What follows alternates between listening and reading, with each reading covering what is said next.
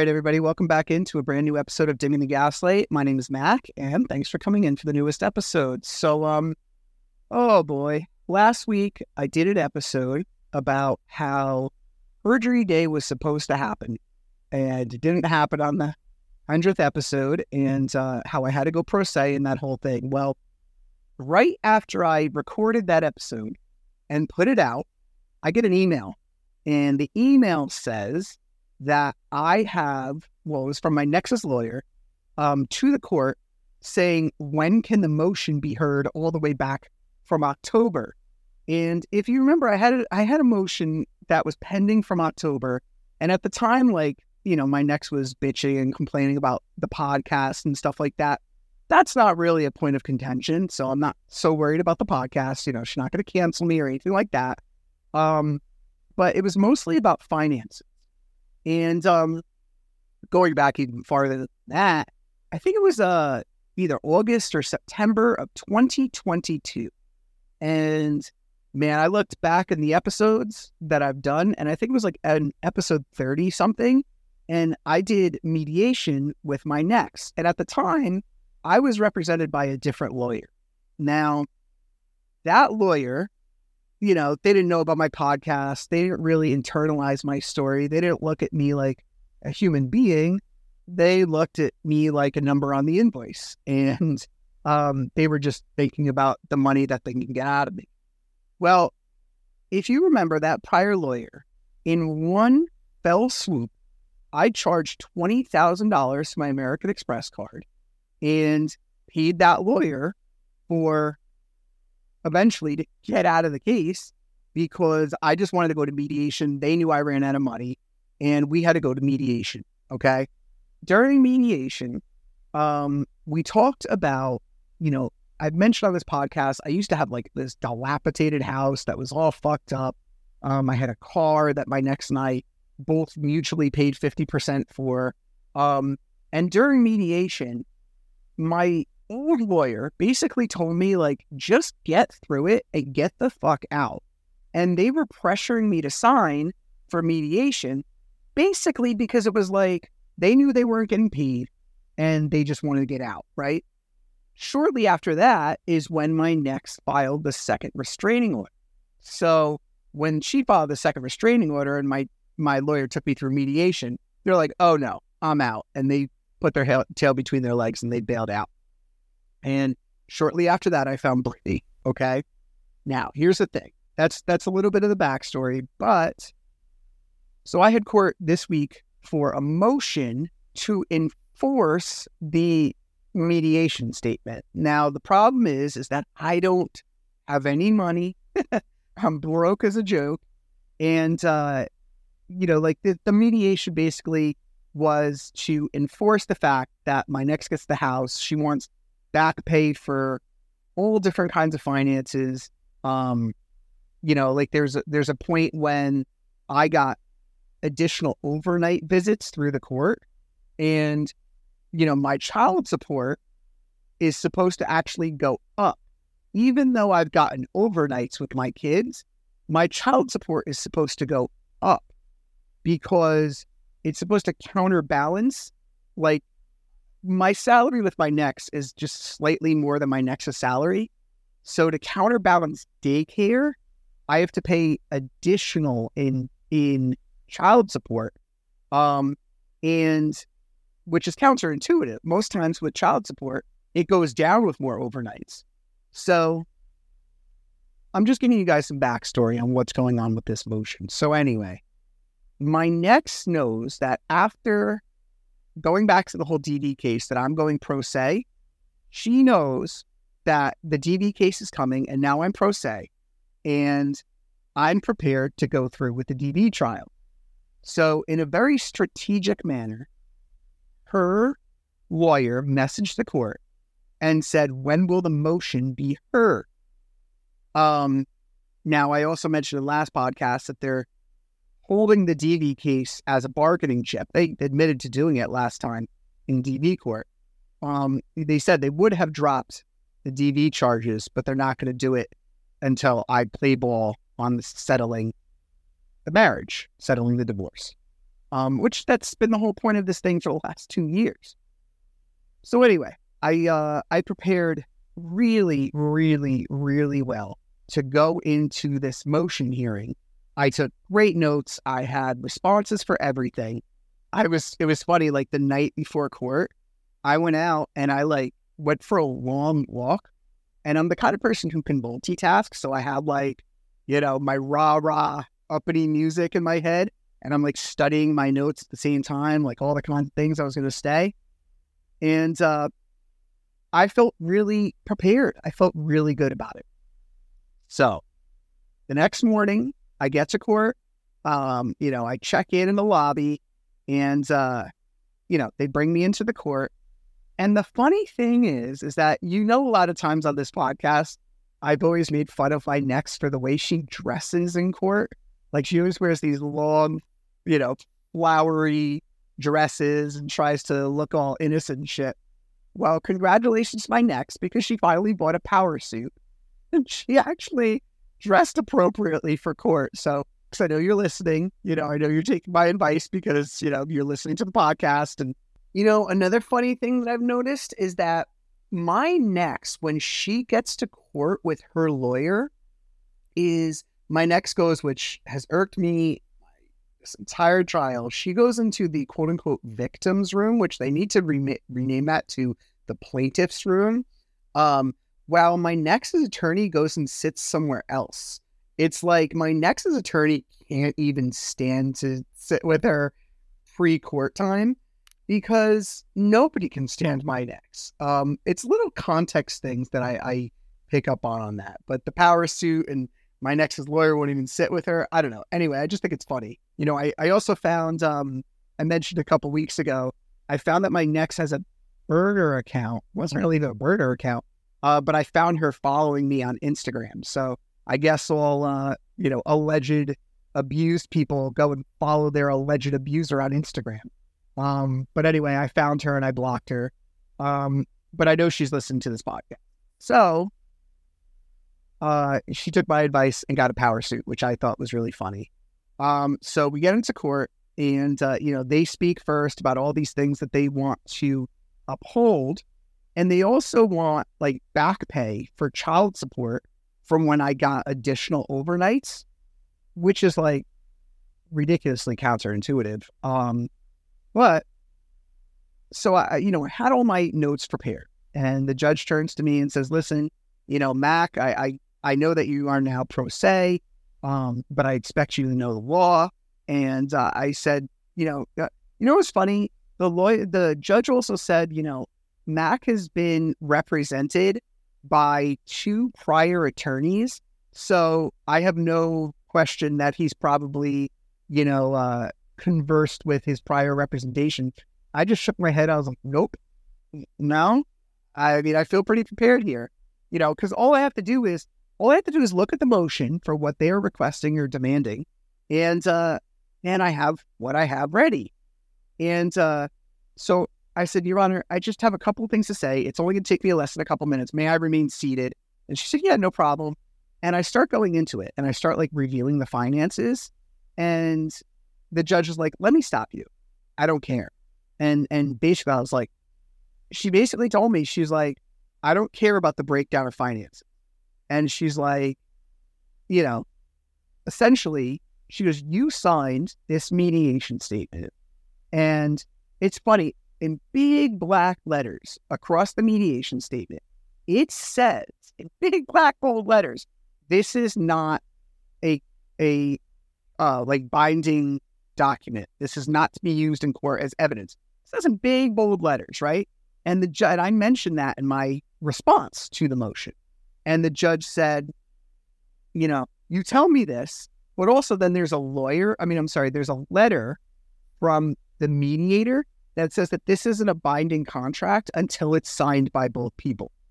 And I'm like, I tried to get into how I signed this under duress, under coercion, and she didn't want to hear it. And basically, she was just, I think because I went pro se. Well, first of all, my Nexus lawyer, this is not her first rodeo. In fact, this is not her first time in the court with this specific judge. The judge and my Nex's lawyer know each other, and that certainly works to their advantage. The other thing is that, and I know my Nex's lawyer is listening, you have as many split personalities as my Nex does. You play a certain game in front of the judge, and then I'll get to this a little later, but when you're away from the judge, you're a completely different person. It just seems like you just want to shove your nose up the judge's ass and, be a little kiss ass, which I totally get. I mean, all is fair in love and war. I get it. But the judge was buying my Nex's lawyer's bullshit. So a major point of contention was that they wanted to recalculate child support dating back from when I got additional overnights with my kid. And the judge said, would you be willing to go in a side room with the Nex's lawyer and work this stuff out about child support? So I said, yeah, sure. And it was my position to stay relatively quiet. I'm not going to lie. I'm sure I came off very nervous in the whole thing. And I'm not going to lie that I was nervous, but I'm not dumb. And my Nex's lawyer is got the child support guidelines in front of me, and she's pointing at this and she's pointing at that. And we also had a law clerk in the room with me, and the Nex's lawyer was screaming her head off. I don't know if those, witness rooms or, whatever rooms, interrogation rooms, I don't know if they're soundproof, but holy fuck, this lady was screaming. And imagine somebody's trying to explain something to you and it might as well had a megaphone in front of your face. And at a certain point, I just looked at her. I was like, you need to stop screaming. Calm down. And she looks at me and she goes, don't tell me what to do. And I'm like, well, you're going to stop screaming at me? I'm not going to sit here and let you scream at me. I'm not stupid. I understand what you're saying. It's just impossible to listen to somebody who's screaming. I don't know. Maybe she needs anger management or something, or I don't know. Maybe I need a TRO, but she's just fucking annoying. And she, the judge is really pushing us to have a global settlement. A global settlement meaning the divorce. She said on the stand, she goes, I can have you divorced by the end of the day. And I looked at her and I'm like, I just shook my head, So my Nex's lawyer and I, while we were in the room, she said, is there going to be a settlement here? And I go, oh, no, definitely not. And so she's like, okay, well, we should go back in there and we should let the judge know before the lunch break. And I was like, of course, so kiss ass, let's go back in. So we go back in, we tell the judge there's going to be no resolution, right? And so my next court date for the DV case is February 22nd and February 23rd. Well, so the judge said, when's your next appearance? And we said then. So she rescheduled a follow-up appearance for an uncontested divorce on February 22nd. Okay? Uncontested. Now, I told the judge, I said, don't I have the right to basic discovery? Don't I have the right? And she goes, what discovery? And I was like, bank accounts, salary statements. Her lawyer showed me her W-2 from 2023. So I see how much she made, but she has other accounts with her dad. You've heard from Pleasantville mothers that they pay her under the table. I know that she has additional bank accounts. And the judge goes, what kind of basic discovery are you requesting? I was like, basic discovery, Your Honor, bank accounts. I don't understand. Why am I not getting that? And I really think it's just because they're trying to strong arm me into a divorce. Now, so I left that. So they rescheduled it, and the judge said, good luck. She looked at me and she said, good luck back. And I looked at her, and she didn't mean it condescendingly or anything like that. In fact, I really, really, really like this judge. I really like this judge. But that doesn't mean I don't feel like she's making a mistake. And the judge, here's the thing. If we're just working out finances about a house and a car, right? So, listen, I have a lot of good friends, and it's almost like I take counsel in my friends, and I can listen to people's point of view, right? And I know a lot of people who said, listen, I was in a divorce. I walked away from a lot of money. I walked away from a lot of security, and I'm better off. And they're telling me this after I got out of court, and I told some people about the story, and they're telling me, I walked away from a lot. And I understand that. And if this was just about house, car, pensions, 401ks, debt, whatever, I could be okay. What the judge is failing to understand is that I had 2 false restraining orders put on me, removed from my home at the expense of my 2 young children. The person who would do that is mentally ill. If this divorce is just going to be finalized because Mac doesn't get a house and a car, I can't wrap my brain around it. And as I sit here and I talk, I feel really let down by court, by the judge, by the justice system. These kids are not, they're going to suffer. They're going to suffer unless the actions of the next are made right. And, I just feel forced into settlement. And the thing is, too, that there's a pending DV trial. And that pending DV trial should influence the divorce. And it is so within the realm of possibilities. I've been talking about this with a lot of people. The restraining order was used as a bargaining chip for the divorce. Now, I have a feeling that if this divorce, we go back, so literally in the same day, we have the DV trial and the divorce in the same day. I am of the opinion that the next will drop the restraining order as soon as the divorce is over, because she doesn't need a bargaining chip. She's listening to this podcast right now. She knows what I have. She's tried to string along having to be cross-examined for the longest time. And she's such a coward that she's not going to go up on the stand if there's no payoff. What does she think the payoff's going to be? That I'm going to get a final restraining order against me? There's no world in which that happens. So I'm having a really hard time. I came home yesterday, and having been told by the judge that she scheduled us for an uncontested divorce, I got super fucking upset yesterday. I don't know what's my deal lately.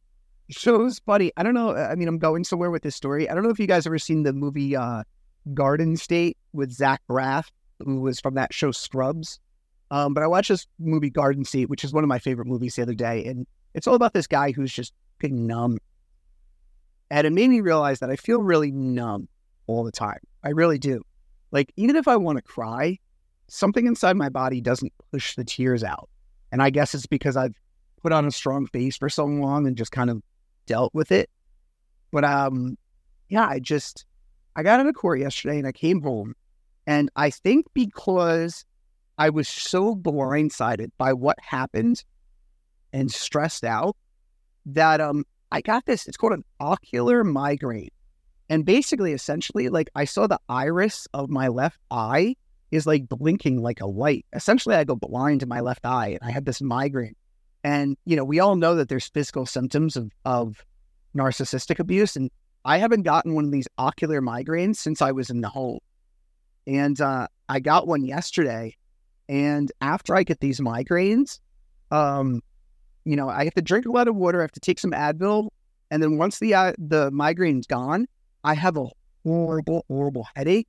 And I'm literally so exhausted that I can't keep my eyes open. So I got home yesterday and I felt so stressed out. And, I just kind of sat in the dark and I wanted to cry and I couldn't cry. The whole thing is that, like, do I want to get divorced? Yeah, of course I want to get divorced. I want to get divorced. I really do. I think that, like, if I shared a story the other week, right? That my next said that she won't bring the kids to pick up for my court scheduled visit unless I tell her I'm coming during bad weather, right? If I just, like, settle for this divorce now, this is the kind of shit I'm going to have to deal with for the rest of my life. And then, like, she doesn't bring the kids for my visit. I go get the cops and, then what? Who is there to show the police report to? It really pisses me off how cunning and deceitful these narcissists are. And her lawyer is, man, just, what's the opposite of salt of the earth? Like, just a person, just, listens to this podcast, knows that she kidnapped the kids, false restraining orders, and just keeps defending her. I mean, it's just disgusting, but karma's coming. And luckily that's not in my hand, but no, man. So now I'm 3 weeks away from the D&E trial on the same day as potentially analyzing the divorce. And I want to be happy about it, but I feel like, what the fuck was the last 2 years for? What was this for? What was all this documenting for? What was all this fighting for? If it's just about a stupid house and a car and, like, 401ks and pensions, I mean, I never got to prove. I was never given the opportunity, or my rights were not upheld to show what my next did to these kids. And it's a really jagged pill to swallow. And I'm feeling really let down. And I posted something on Instagram and I said, have you ever felt forced to settle a divorce without wanting to? It's funny. I've been in court enough times, right? Let's say I go back in 3 weeks, and I've been in court enough times where they ask the people, are you entering this by your own volition? Are you being coerced? Is anybody in your ear telling you to do this? Anything like that. And they ask you these questions to get a genuine answer, right? And I told the judge, I signed this mediation statement under duress, and she didn't want to hear it. So you think I'm going to sign a divorce under duress? I'd like to think I learned my lesson. I don't want to walk away from my children's safety just because the judge wants this off the docket. And I know they see a lot of cases. I know they see a lot of cases way worse than mine. I mean, my next wants to act like she's a DV survivor. She's not. But I'm sure there's horrible cases in the courtroom of, probably kids being kept in cages and beaten and fucking starved and shit. I mean, my next has nothing. She has nothing on me. And be a problem. False DV claims, false calls to DCPMP. There's got to be some recourse for it. So what I want to say is, if they want to act like, I want the court to tell me that if I say to the courts, I had 2 false DV charges on me, removed the home from my kids were kept away from their parents, DCPMP calls, tell me you don't care about that. Tell me you don't care about the well-being of my children, and I'll sign this stupid divorce.